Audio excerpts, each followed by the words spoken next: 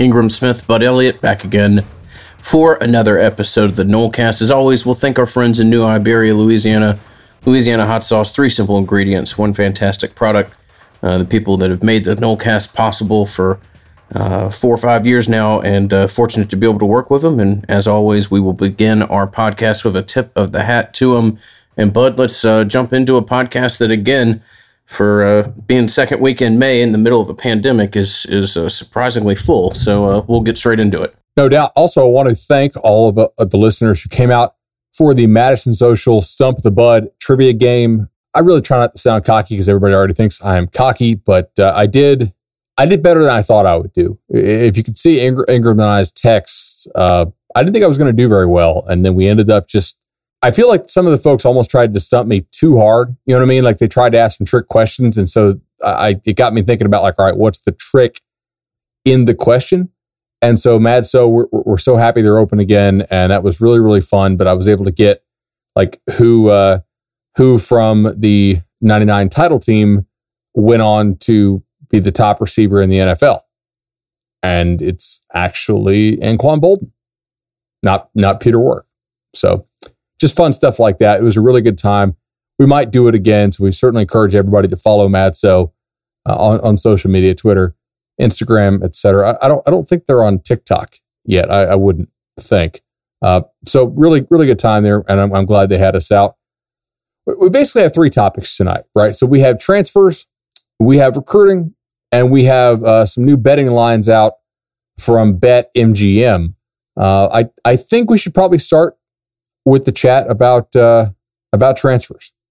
Yeah, but let's get started with the transfer part of the conversation. Of really a pretty positive one. We talked earlier in the summer or earlier in the spring about Florida State being involved with an offensive lineman potentially from UCLA. Weren't able to secure his services, but Jordan Wilson, tight end, comes in as a transfer, and I know tight end probably isn't at the top of everybody's board, and rightfully so. But it did sound internally as though that's an area that the coaching staff was eager to address, and we don't want to make too much out of any transfer or pump a kid up to something that he's not going to be able to be. But this is a solid pickup for Florida State, and it's a pickup in an area where I think maybe the coaching staff wanted to address more than maybe the general tenor of the fan base. Yeah, I think the staff might have a little more skepticism about the existing tight end room than I realized. And so they went out and they do go get a transfer from a guy like Jordan Wilson. Wilson, I think he had 24 career catches. Certainly not somebody who's going to light the world on fire in the passing game. To me, he's someone who maybe can help you run the football a little bit better in some of the games where your offensive line can hold up. But realistically, he might be the only guy on your tight end roster who you really trust as an inline blocker. I mean, the Wyatt Rector stuff is kind of a fun media story, but I don't get the sense that the internal belief there matches what some of the fans and the message board folks seem to think about Rector. So going out and getting Jordan Wilson, when I talk to my sources, they're like, no, we need a tight end. And I was like, oh, okay. Because I've always been asking, hey, how about offensive tackles? Any offensive tackles? That's the one spot on your roster that is really below replacement level within your conference. And the kind of feedback I got was, no, we need a tight end, man. And so they went out and they got Jordan Wilson. I think I don't know if he's going to start, be the all-time starter, but I think when they run a little more of their inline tight end stuff, he's probably going to be your inline tight end.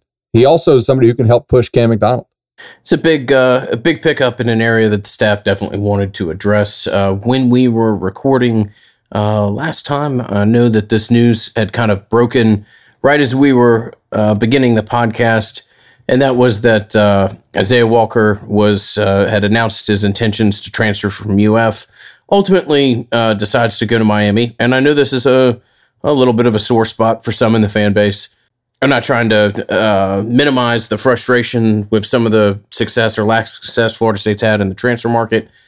But just to speak candidly, by the time we had recorded last week's podcast, Bud and I both had independent lines of information that made it sound like this kid was probably going to end up in Miami. My whole point here is that I get people's frustration, but I would wait for a fight that you actually lost, not one that you probably were never really in. Right, exactly right. So Isaiah Walker shows up at Florida for 2 months and then goes home, and it would be weird if like he's back home, decides he wants to transfer, and then decides to transfer somewhere that is further away from home, which Miami is further away from Miami, or which Tallahassee is further away from Miami than Gainesville is. His relationship on the Florida State staff was with Telly Lockett, who is now on Miami's staff, although in an analyst role. Really, I don't think anybody on FSU staff had much of a relationship with Walker at all from the prior recruiting cycle, right? Like Randy Clements is gone. He's at Ole Miss. As I mentioned, Telly Lockett is gone. He's at Miami. So Alex Atkins and his crew had to basically try to reach out and see if they could form a relationship with Walker. But for the most part, a lot of times these kids already know where they're going. And I think with Walker, he probably had a pretty good indication he was going to Miami unless something strange happened. And so he does end up announcing for Miami over the weekend. That's a really good get for Miami. It's also not one that I think Florida State, like you said, had a great chance to get. And I won't just repeat what you said. Perhaps a guy that they have a little bit better chance to get, maybe, would be offensive tackle Jared Williams out of Houston. Now, this one's interesting because I don't know that the staff was necessarily all in on him initially, right? Like I clearly they're recruiting him now. Josh Newberg of Knowles 24/7 reported that they did a virtual visit with him, which is something they've been doing with some other prospects as well recently, trying to kind of give them the full visit experience. But this one seems like a battle that I think you have a little bit better shot to win. Now, I don't know that you have the most advantages here. I don't know that anybody on Florida State staff has an actual relationship with Williams, like an existing relationship.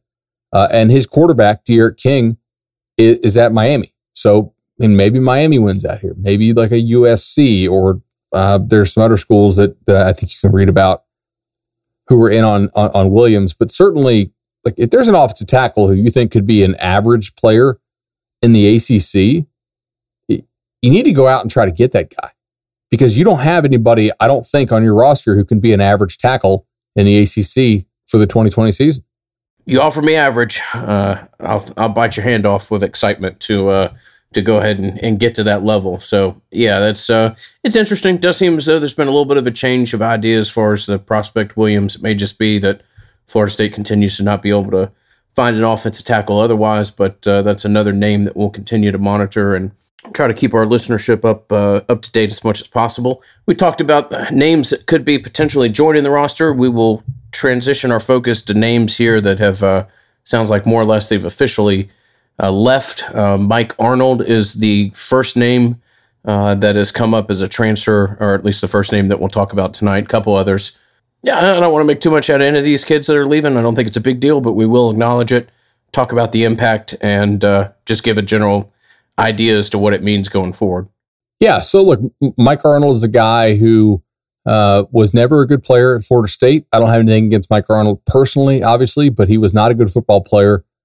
He was somewhere between terrible and generously here below average at different points in his career. Routinely out of shape, not a guy who really seemed to buy in to the strength and conditioning program.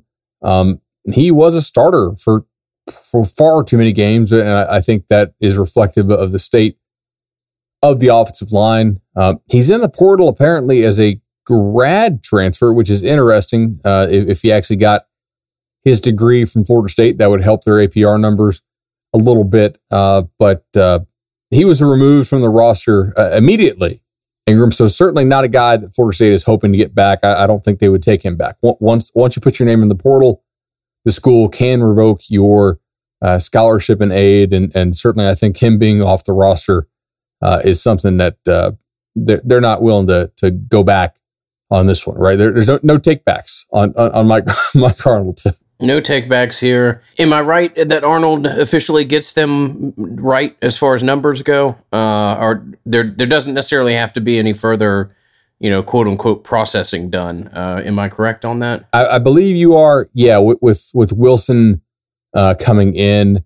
Although, look, I think there's a couple guys who you may have to worry about a little bit academically for the fall who are going to need to continue to have good summers.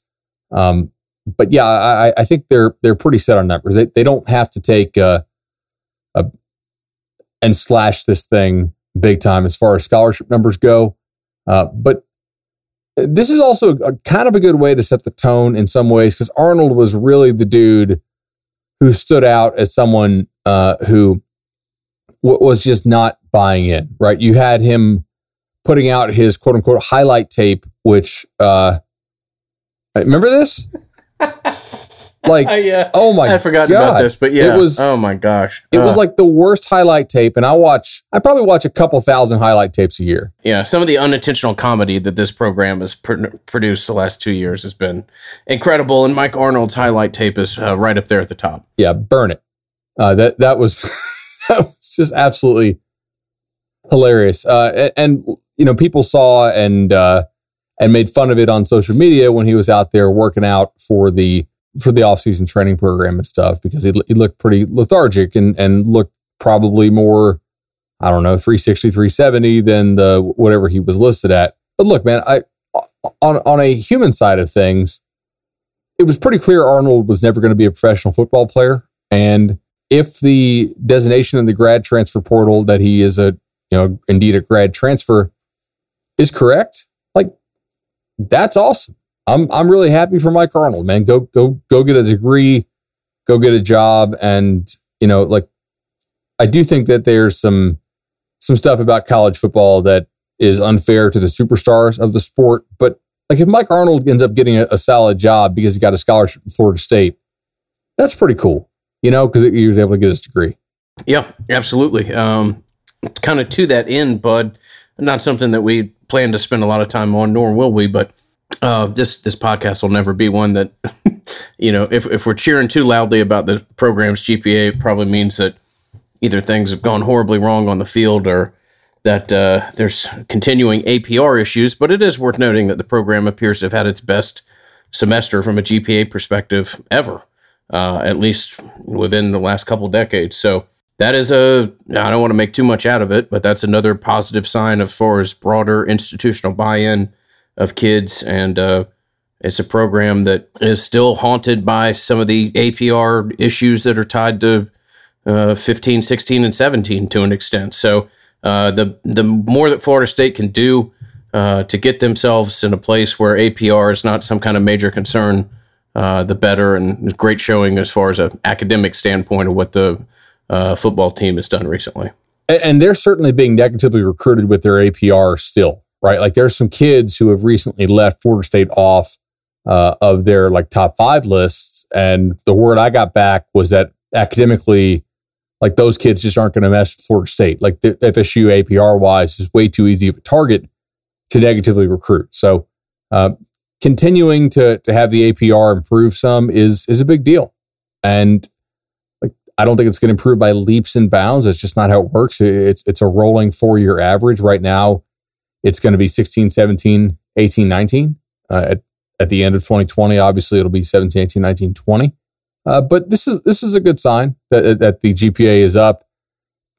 I don't know if we're really apples to apples with all these online courses, especially a lot of these online courses that we're not prepared to teach in an online atmosphere. Some of those might be a little bit easier than normal, just from talking to some guys who have kids in college. They tend to think that these courses are not that difficult compared to normal.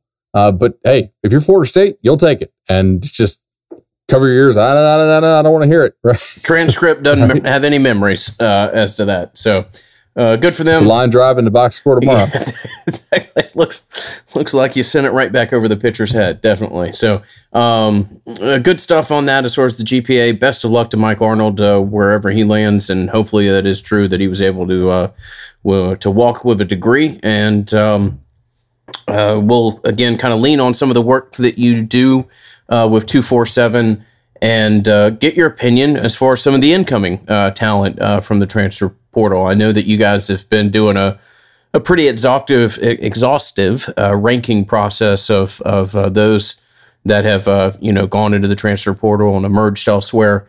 We'll just spend a couple minutes kind of talking about the ratings of incoming guys, some of the higher rating that were assigned to the outgoing names, and just give our listeners kind of an idea as to some of the level of talent, both kind of coming in and going out.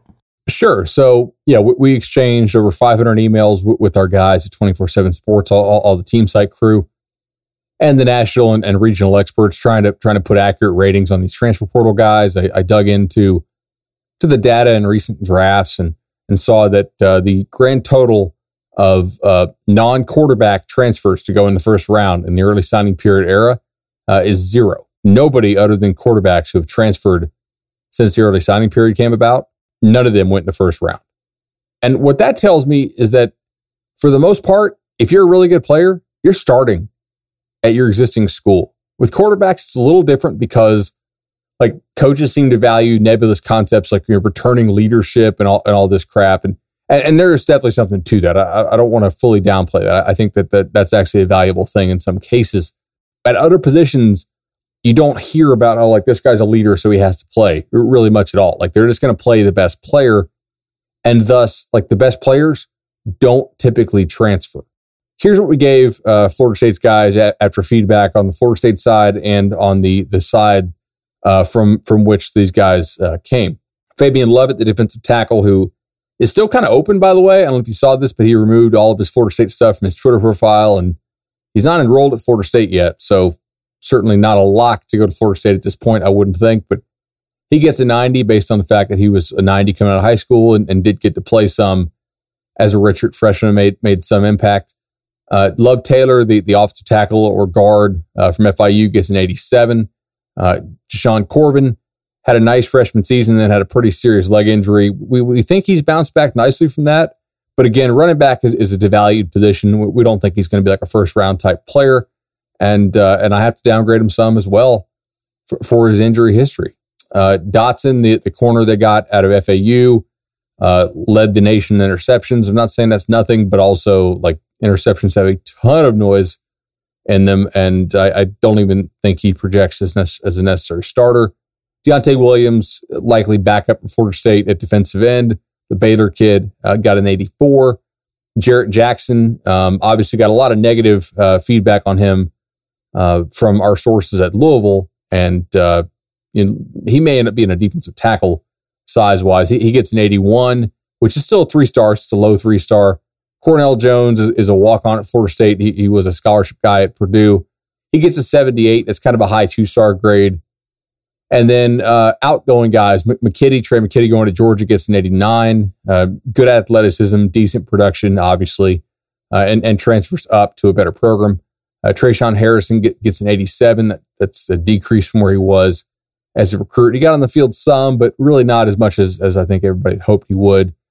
AJ Lighton gets an 86. He doesn't have a landing spot yet. Amir Rasul gets an 81. He's now at Middle Tennessee. And then Malcolm Lamar goes to FAU, and Lamar had a pretty steep drop from a 90 to a 77. Just kind of routinely not in great shape. Zero impact at Florida State, and also didn't move positions to, I think, the position he has to play if he's going to be successful, which is going to be offensive tackle. I don't think he has the explosiveness to be a quality DT in college football. Any of those kind of catch your fancy? Yeah, I mean, we've talked about Jackson in all likelihood being boom or bust. I tend to agree with you there. And look, Trayshawn Harrison will be somebody that I forever watch. There were periods of time where that guy looked as explosive as anybody as Florida State signed in a long time. And then there were just long periods where I don't want to say the kid looked disinterested his talents. So that'll be a little bit of a, what could have been in the back of my mind for a long time, and probably of the outgoing guys, those of which I'll watch the closest, and we'll see what McKitty does with his brief time in Athens. I think that makes a lot of sense. Somebody asked me like, "Hey, is there one you think could really burn you here?" I guess Corbin, if he totally returns to his prior form, could end up being a little bit better than an 87.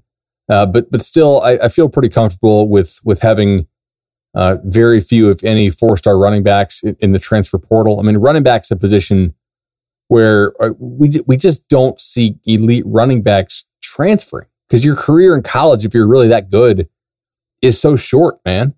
You know, like it's you play for a couple of years and then you go early to the NFL if you're good enough. So I think you have to look at your track record and history and giving him that high 3-star grade. Also, we kind of realize now the difference between the best back and the worst back is smaller at the running back position than it is at a lot of other positions. It's just tough, man. I mean, unless you're just a dynamic, type of prospect where you might see 1 or 2 kids a year, running back is just a level right now in football where kind of a lot of things get mixed together, and it's a place where you're kind of saturated for options, and it's going to be hard for anybody to really shine out absent, Adrian Peterson, some of the larger freaks to play the position. So interesting to get your opinion there. Are you guys, obviously I know the rankings are based on a projection as to what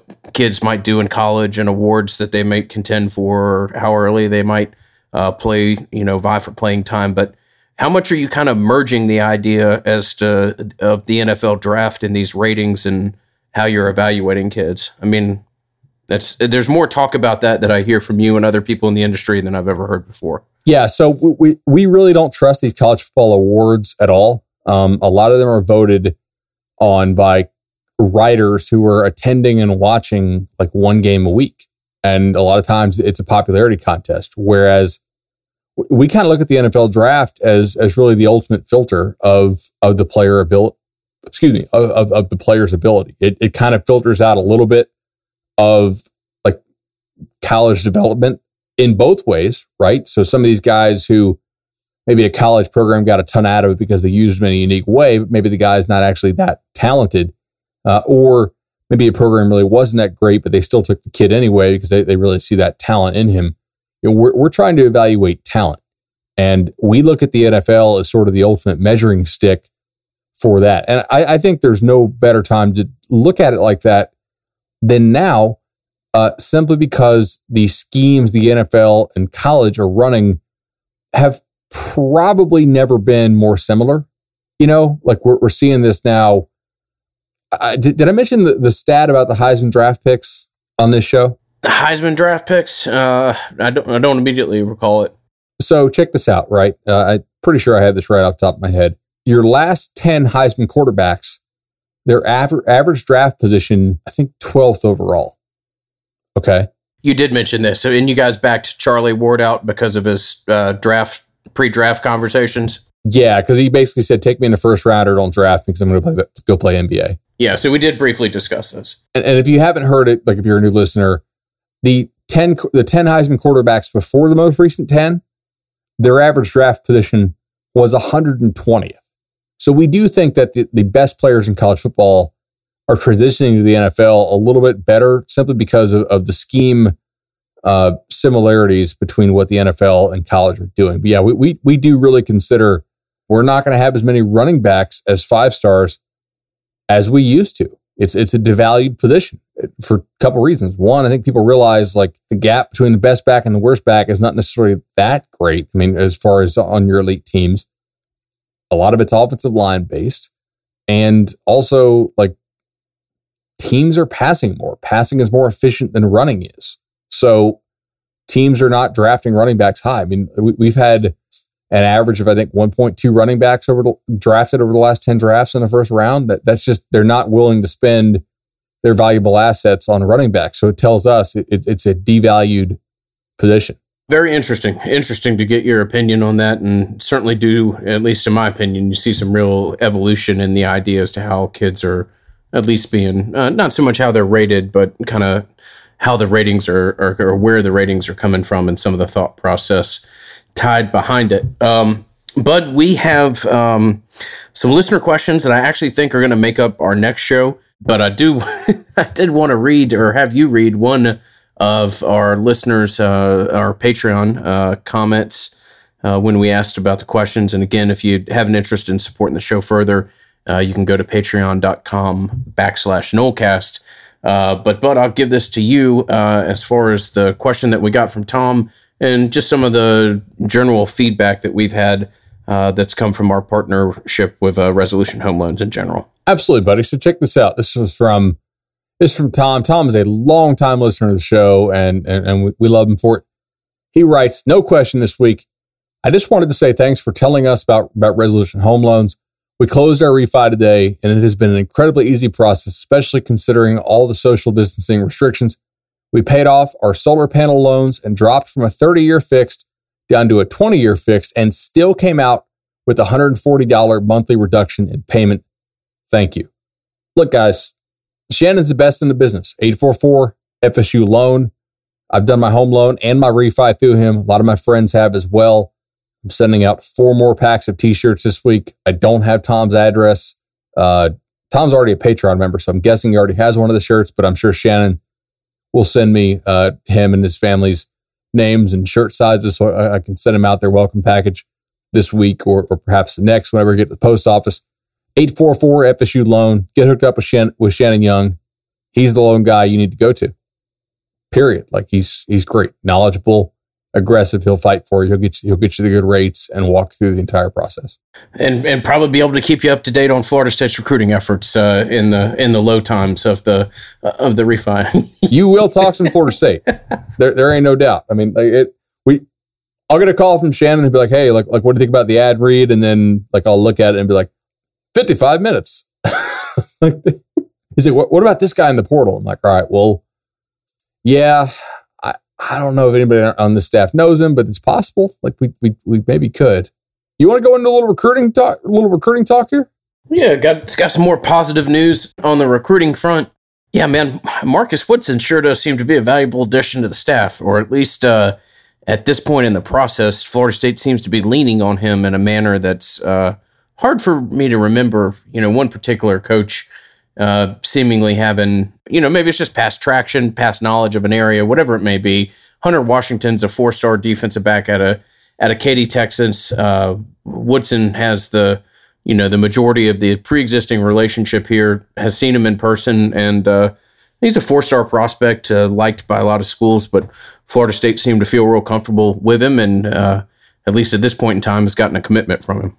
Yeah, so when we spoke with Coach Mike Norvell on the 24/7 Sports Social Distance show the other day, when I interviewed him, he revealed that there were several kids that Florida State had tried to commit to Florida State, and they ended up turning down. Right? They said no, we haven't seen y'all in person, and we haven't met y'all, and they want to take guys who are actually committed to the process and not just looking for sort of a safe spot right now, and then open it back up once all the quarantine and social distancing stuff, once that lifts. But it does seem like if people on the staff have seen a prospect in person, have a good feel for the prospect, that they're willing to take him. And Hunter Washington out of Katy, there is a decent amount of stuff to like here. I don't think he's a freakish athlete, but I don't think he's a bad athlete. He's played a lot of football.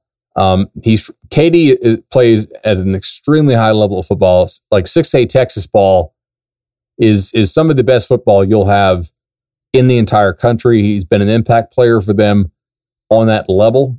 If you pull up his highlight tape, what you're going to see is a guy who is physical and aggressive. He's not afraid to blitz off the edge. He reminds me a little bit of, remember Trey Marshall? Oh yeah, Trey Marshall. He's not as thick like Trey was, but I think he has some things with which you can work. I like his football smarts. His electronic 40 time was like 4.7 at a Nike camp. That's not great, but it's not as bad as you might think it sounds. Again, with the electronic times, that's a little bit better. And that was basically at the end of his sophomore year, because we don't have a time for him this year. In fact, that's one of the challenges we've been dealing with on the recruiting side of things is not having times for this year. So we're trying to have to estimate and say, okay, how much faster are kids getting from sophomore to junior year? I think he offers you a lot of versatility. He could be a safety. He could be a corner. He could be a nickel. And Ingram, tell me real quick, what kind of offense do these teams run? Are these teams running more pro style, or do these teams run a little more spread offense now? Yeah. No, you're certainly, spread is where the future is, and that's fortunately out in Texas. Washington will have seen a lot of that, but that's where the game's moving. And Washington, like you said, he's not a super explosive player, but he is a little bit of a Swiss Army knife in the fact that you could see him potentially play in just about every position of the secondary. Nice pickup for Florida State. Nice, talented kid, and more good work being done by the staff on the recruiting trail. And I think he probably ends up, I don't want to say probably, I think there's a chance he ends up at nickel for you as well. Just a guy, like you said, could he play some strong? Could he play some nickel? There's just so many spread teams on Florida State's schedule. It just seems to make sense. And this appears to be a player that Florida State is comfortable taking. And this has been a weird balancing act for them, right? This is a staff that a lot of high school players and high school coaches, they don't know them, right? Like they've had some Zoom calls with them, but they don't know them. They've had to make some interesting and tough decisions, and decisions that I don't necessarily disagree with, but interesting ones nonetheless. We should also talk here about a new offensive tackle offer that went out on Tuesday. Yeah, haven't been short of offensive tackle offers recently, and we've certainly dedicated a decent amount of time on the Nolecast recently discussing them. But Gardner Langlow is the most recent offer, an in-state prospect. Bud, just give me your opinion on him. I've watched some of his, some of his huddle and other things. He looks like a nice, decent prospect. Where do you kind of see him in the process right now? Where Florida State stands with him? He's a developmental tackle with some length. He's probably 6'5.5", 6'6". I don't think he's actually 6'7", like some of his recruiting profiles say. And he did a pretty decent job at the Orlando Under Armour camp. But again, he's a developmental guy. I want to see if he can bend sort of at the hips a little bit more as opposed to at the waist. But ultimately, he's a guy I think, I don't know if he should be a take for Florida State. And in fact, I don't even know if Florida State wanted to offer him right now, right? Like they offered Rod Orr before they offered Langlow, and they offered a couple other guys before they offered Langlow. And sometimes it kind of gets me thinking like, okay, if they're not offering the in-state kid, why is that? Because I think in some ways, some of the offers they send out are kind of on a similar level as Langlow. I do believe Orr has a higher ceiling that the offensive tackle they offered out of Alabama 2 weeks ago. The reason I think you don't do it is what if the kid tries to commit to you? Are you going to take him? Are you going to say yes to taking him? If so, that fills up one of your spots. And if you're Florida State staff, you don't have the political capital right now to go cutting kids loose later on if they end up not being as good as you think. This is a player they have not had a chance to work out either in person or see him work out on a visit to his high school because they haven't been able to see him in person at all. And these guys don't know each other in person physically. They don't have that kind of 3D look and say, okay, like this guy physically, this is his presence. This is what he looks like. They're asking around for people who have seen him. Obviously, like I said previously, I think you should offer the guy. I would understand why they might have waited. But I also wonder, do you think their hand was forced here a little bit? Langlow's a guy that's picking up more and more offers. Auburn ended up offering Langlow. I don't know if he's a take at Auburn right now, but I do kind of try to think, okay, if they're offering him and then Florida comes in and offers Caleb Johnson and offers teammate of Langlow and Florida State commit, Jake Slaughter, do you think are they doing this because they think he might be a Florida State level player and they already have Jake Slaughter in the fold and you think it helps you reinforce you with Jake Slaughter, who's a player this staff likes a whole lot? Does that make sense? Like, hey, this guy might be FSU quality. We should go ahead and offer him, encourage him to come up for a visit as soon as this stuff lifts. It also helps us a little bit to keep Jake Slaughter in the fold because obviously UF's now in on Slaughter. I think in an ideal world, they might have just waited till they could see him in person, but we're not in an ideal world right now.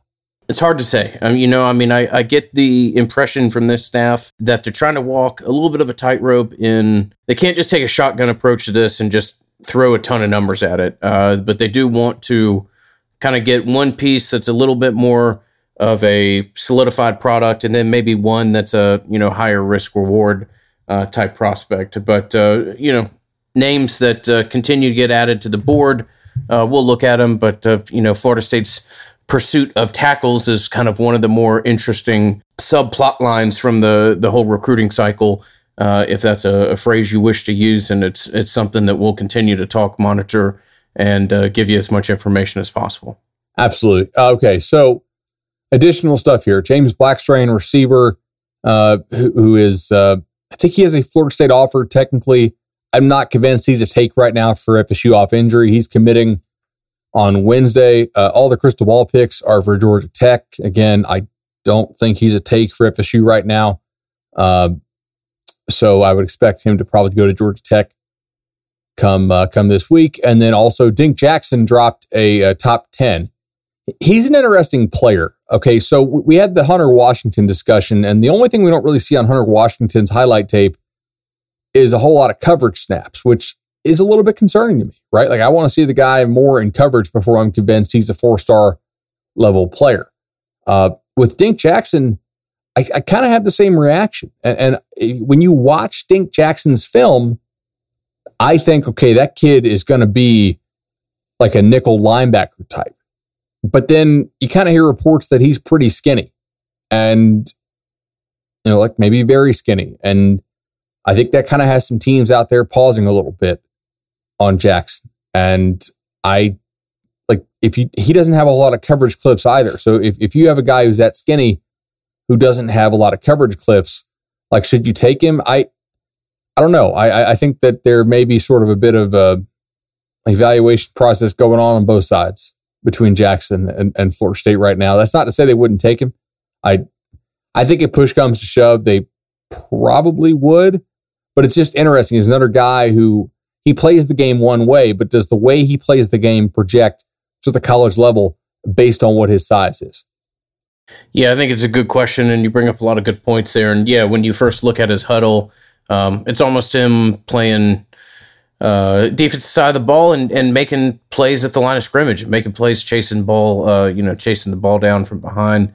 A guy who looks to, attack the line of scrimmage pretty aggressively. But again, when you see him, you have to have questions as to whether or not he has the kind of the build and frame to project to that type of style of ball at a higher level. So interesting prospect there out of Melbourne, Florida, a guy that is kind of on the edge right now as to whether or not I think he's a real serious consideration for Florida State. 6'2", 190 or so, decent prospect, but not somebody that's necessarily going to be an absolute star of your class if he does ultimately decide to come. But at the same time, he's kind of right there, between 250 and 300 on the national rating. So not trying to minimize him either. Now, speaking of takes, you know what is a take?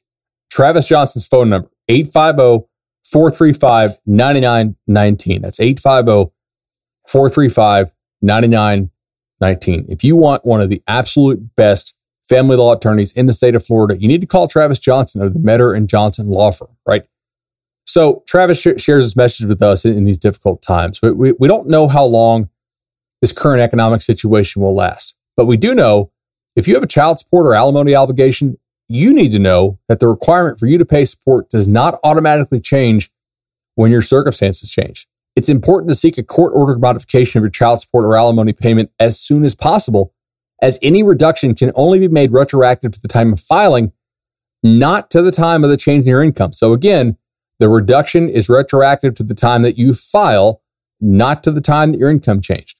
Even if you expect only a short-term loss of income in this time period, we can help you temporarily reduce your support obligation. So Travis Johnson, a board-certified family law attorney of the Metter and Johnson Law Firm, take down that number. He's a take, 850-435-9919, offering a free consult and flexible rates for Nolecast listeners if you mention the show.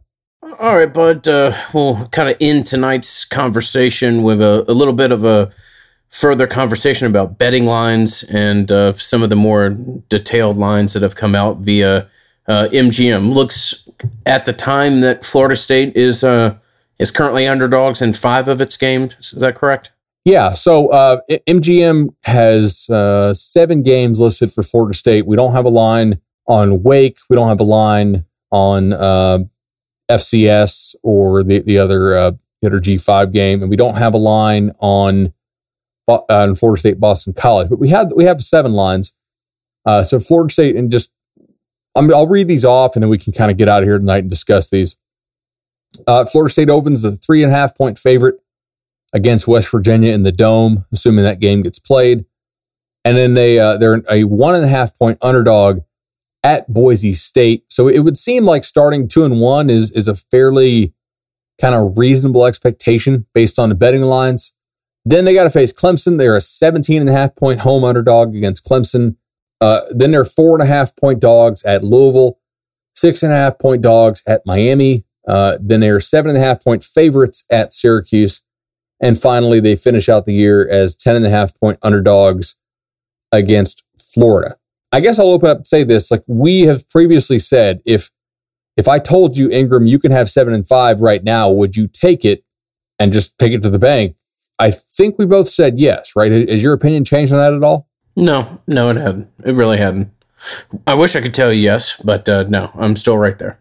I think these are kind of interesting. So Boise outplayed Florida State last year in large part, and they do lose some, but there are other areas of their team that they're going to be pretty solid. I think their offense should be pretty damn good. And Florida State has to go out there and play. Again, assuming these games are even played, which I'll just reveal to you, I'm not putting any of my money down on these because I have some doubts as to whether they're going to be played on the specified date. I wonder if it's not better than 50-50 that one of the West Virginia and Boise games is not impacted by COVID.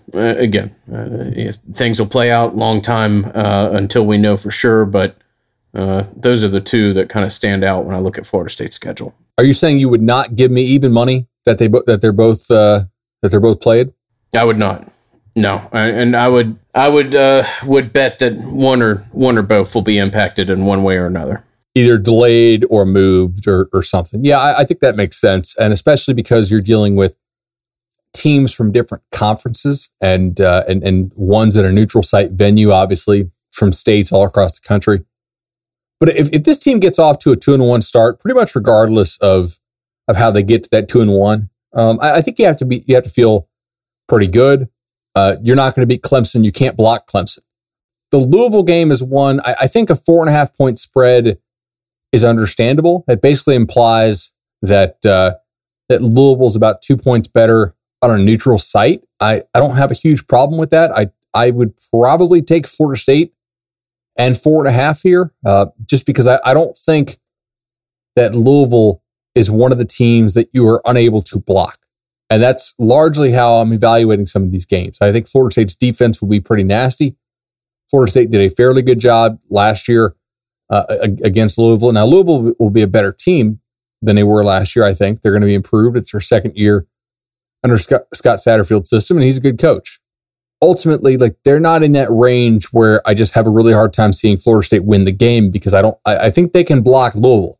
I don't think they can block Clemson. I don't think they can block Miami. I would take Miami and lay the 6.5 points in Miami against Florida State because I don't think there's any matchup one-on-one with Florida State's offensive line that I would feel good about against Miami's defensive line. I think Miami will win every single one of those matchups, the one-on-ones, pretty convincingly. Now, you might tell me, Bud, Florida State's defensive line will also beat Miami's offensive lineup, and that's possible. That's possible. But I don't think Florida State's defensive ends are anything special, whereas I do think Miami has defensive ends. So Miami's defensive line is better than Florida State's across the board.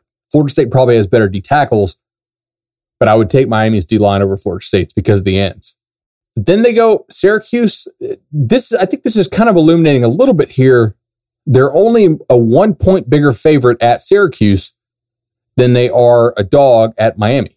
You see what I'm saying? Like I think everybody thinks of Syracuse as a total slam dunk game. And I kind of do as well, but we don't really know what Syracuse will be this year. I have a hard time. I'm looking at them in the preseason here. Do you have a good read on that team? Because I really don't. It's probably, I would say they and NC State are the two teams in the conference that could have as much variance as anybody. hard to get my arms around exactly where either of those programs are. And then hosting Florida at home again. I don't think Florida State can block Florida. So like the 3 games, I just don't think they can block are Clemson, Miami, and Florida. Maybe the offensive line gets a lot better. Maybe if you tell me that they're going to find a way to get to below average this year, maybe that's possible. If you give me 7-5, I'm going to take it. I know in conversations with some other guys who I work with now, they would also take that. I don't know that the staff would take that. I think the staff is hoping to be able to find a way to go 8-4. And it's hard to blame them for being optimistic, but at the same time, like they have not been able to install their schemes like they normally would. And if you could just blindly bet against all the new head coaches who didn't get spring practices this year during the COVID era stuff, I wouldn't be surprised if you don't come out ahead in September before everybody kind of catches on that, ooh man, like this is not a normal install, right? Like they haven't had spring to try and put their stuff in, and their guys haven't had all summer to try and digest it. This is just totally flying blind. Whereas all the other schools who don't have coordinator and scheme changes and how we do things at practice changes on both sides of the ball, they have a little more advantages there. Yeah, is there any one of these you would definitely take right now? No, there's not. There's nothing on the board that I would immediately jump at. Syracuse and Miami are probably the 2 that I would give the most consideration to. I agree with you about Miami. I also think, and I think your point about the ends is well made. I think Miami's going to have a hell of a time blocking Florida State interior, and that could be, one of those dumb, ugly games of 10, 15 years ago where you're looking at, a 19-13 type game or something like that. I feel like every week we're like, man, what are we going to talk about? And we always have stuff to talk about. And we'll be back again soon with another episode addressing some listener questions. So stay tuned for that. As always, we really appreciate your 5-star ratings and your written reviews on Apple Podcasts for us. And just want to let you know we are also on Spotify. That's something that some people have asked us about. Yes, we are on Spotify. If you're an Apple person, give us those 5-star ratings and reviews on Apple Podcasts. They mean really much more than they should. So we appreciate every one of them. This has been the Nolecast. The Nolecast is created and hosted by Bud Elliott and Ingram Smith, music by Judson Wright, and produced by Justin Robinson. Go Noles.